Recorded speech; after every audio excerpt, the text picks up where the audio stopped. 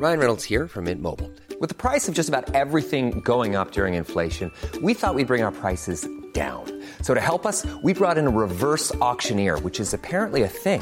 Mint Mobile Unlimited Premium Wireless. How to get 30, 30, bit to get 30, bit to get 20, 20, 20, bit to get 20, 20, bit to get 15, 15, 15, 15, just $15 a month? Sold! Give it a try at mintmobile.com/switch. $45 up front for 3 months plus taxes and fees. Promo rate for new customers for limited time. Unlimited more than 40 gigabytes per month. Slows full terms at mintmobile.com. It's January 13th, 1404, and another remarkable event is about to be uncovered by Ariel, Rebecca, and Ali, the Retrospectors. It was today in history in 1404 that Henry IV of England issued the Act Against Multipliers, a ban on the craft of multiplication. I get it, we all hate maths, but the multiplication that Henry was so against was actually the mysterious art more commonly known as alchemy. Yes, the Act read, "None from hereafter shall use to multiply gold or silver, or use the craft of multiplication, and if any the same do, they incur the pain of felony," which, is just, it's a crime, I guess, is what they're saying there. But basically, the English government was pretty seriously concerned that some enterprising alchemist would actually figure out the art of multiplication. Yeah, well, it's more like cloning, as we know it now, right? Yeah. They were worried that someone would be able to clone money, like take a piece of gold and then replicate a piece of gold. And therefore, there would be no need for the crown and there'd be no need for parliament because you could just make your own money. There was a genuine fear that this could somehow be done, that alchemy was a real thing and that you could make gold, but also just the idea that lots of people could be conned into this. So not only would people be losing money, including possibly important people like nobles who the king might want to protect, but also that all this fake gold would then enter circulation and you'd be swimming in gold and silver that wasn't real, and then the whole economy would be thrown off as well. If that happened, if people were trading fake gold and they didn't know it was fake, what's the difference? In those days, there's no centralised Bank of England, is there? What does it matter? If someone's got a token of their purchasing ability and it's accepted as such, what's the problem? Well, I suppose the problem is that if you have an object that isn't just fake gold, it's gold. That they were worried that you weren't just creating a thing that looked like gold. It would actually be gold all over so again. What's the problem? If it happened... We're not economists, Ollie. We don't know, but we know that it's not good. No, well, I suppose the problem is that if you have a limitless supply of a precious object, it stops being precious. For example, and I don't know if this is true, but I heard that there's actually a superfluity of diamonds in the world, but the diamond market has to artificially hold diamonds back to keep them precious. And I suppose if everything is made out of gold because you can just turn gold into more gold, then it isn't precious anymore. I love the way they arrived at this thinking that the multiplication of gold and silver was even possible, because it was via the Pope. The idea was the Pope might be using multiplication to enrich the church because... look how he can duplicate Christ's body as part of the weekly Mass. Ooh, yes. And that's science. Yeah, exactly.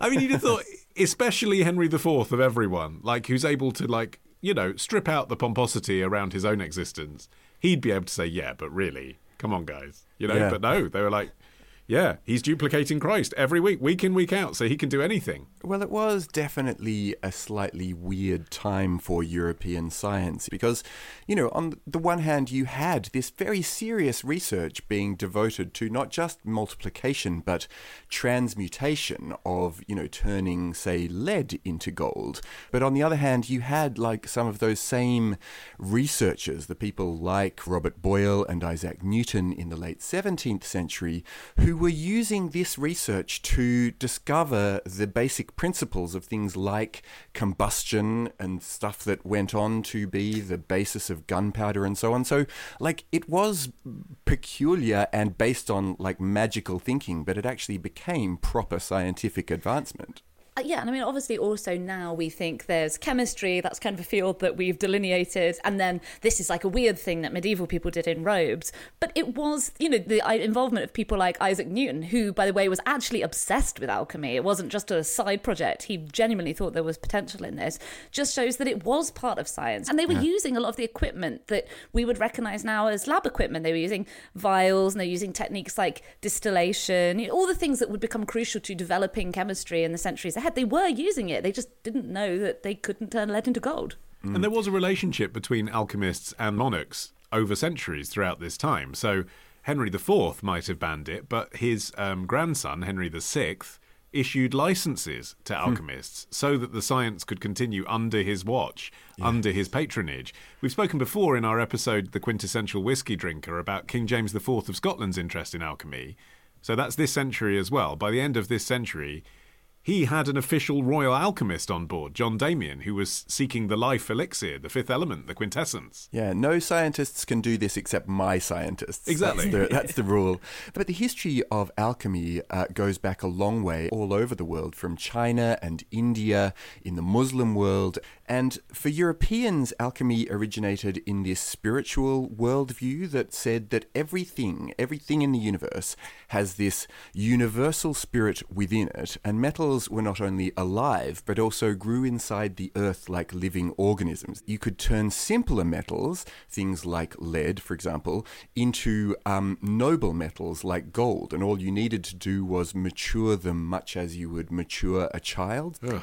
And you can see why it was kind of the cryptocurrency of its day, can't you? Yeah. You can see why people were dubious. Well, it was rooted in a wide variety of texts. So you had a lot of this was coming to Europe through the Arab world. Like early Arab scientists were really interested in alchemy. But they themselves got a lot of those ideas from the older Greek and Greco-Egyptian texts. This is where it all really started. And then as the Renaissance approached, those texts made it back to Europe. You know, sort of after what were called the Dark Ages, you had all of these classical things being rediscovered. And some of it was real. You had like real stuff by the likes of Aristotle and Plato, but there was also a lot of fake texts as well. You know, people realised that they could just say, yeah, I found this random bit of Greek writing, probably Aristotle, and then you just sell it saying like Aristotle's Guide to XYZ. So there was a lot New of nonsense. Plato just dropped, you guys. Exactly. And when you look at the kinds of texts they were, some of them were properly, you know, magic-y magic, but others laid out what we would recognise as maybe slightly more scientific analysis of the properties of metal. A lot of it was based around the Greek idea of the four elements, fire, earth, air and water,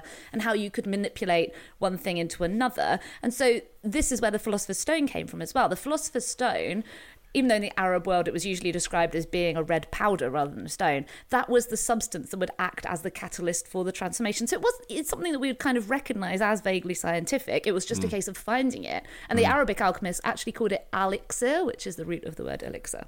It's interesting, isn't it? Because, you know, obviously the word philosopher still exists, and you think of a philosopher through history as being a man sitting around stroking his long beard, basically. You don't think of them as people playing around with base metals. Yeah. But the two things went hand in hand, and then you can understand why there was this suspicion about philosophers, because it wasn't just about philosophy, it was about sort of black magic. There's repeated jokes in the Canterbury Tale about this. Chaucer saying, watch out for philosophers, which basically they can spin gold from metal. They're kind of con artists. Yeah, in March 2016, the Chemical Heritage Foundation bought this 17th century alchemy manuscript that had been written by Newton, which had been buried in this private collection for decades. But this manuscript detailed how to make philosophical mercury, and that was thought to be the first step towards creating a philosopher's stone. And it wasn't all about turning lead into gold either. It covered the whole field of basically turning one thing into another thing via a mysterious process, including creating an elixir of immortality. That's the other thing that alchemists were really preoccupied with, was being able to find the secret to eternal life. And obviously that was something else that was also very appealing if you happened to be a king during this period. But also awkward if you're keen on Christianity, right? Like on the one hand, we believe in the church, and on the other hand, I'm going to secretly endeavour to see if I can create eternal life for myself. You can understand why there was like a front of, we need to say this isn't on, whilst there's an interest behind the scenes in propagating this work. Which continues to this day. You know, the Jeff Bezoses and, multi-billionaires of today continue to pour research into these ideas of life extension. Well, again, I'm back to cloning. You know, we talked about this in our Dolly the Sheep episode, didn't we? There was a moral panic created by that, which kickstarted a whole range of laws which prevent all kinds of cloning development from happening, hypothetically. We think it might be possible for someone to create a baby from scratch, so we're going to stop any scientific development. And you know what? We wouldn't have needed those new laws had the Multiplication Act not been repealed. Though, 3 centuries later. And to be fair, even when alchemy was legal, it was still a very risky practice. I found an example from early 1700s Berlin. There was an alchemist called Domenico Manuel Caetano. He called himself Count Ruggiero. He successfully fooled many wealthy people in Berlin and was making money hand over fist, but not making gold hand over fist, because obviously he wasn't actually making gold. His problem started when he became famous enough to attract the attention of King Frederick of Prussia, who was like, oh, I've heard about your turning copper into gold thing. Can you do it for me? And he was like, mm-hmm. And obviously the king became increasingly impatient, and eventually he gave him a deadline of a year to produce gold, and obviously he wasn't able to. And history tells us that he was hanged from a gilded scaffold. That's such an up yours. Don't try to do this, or we will hang you from the thing that we find you to be guilty of. And so another week of retrospecting ends. But next week begins a day early at Club Retrospectors. Join us now to get an exclusive episode every Sunday. Patreon.com/retrospectors. Part of the Acast Creator Network.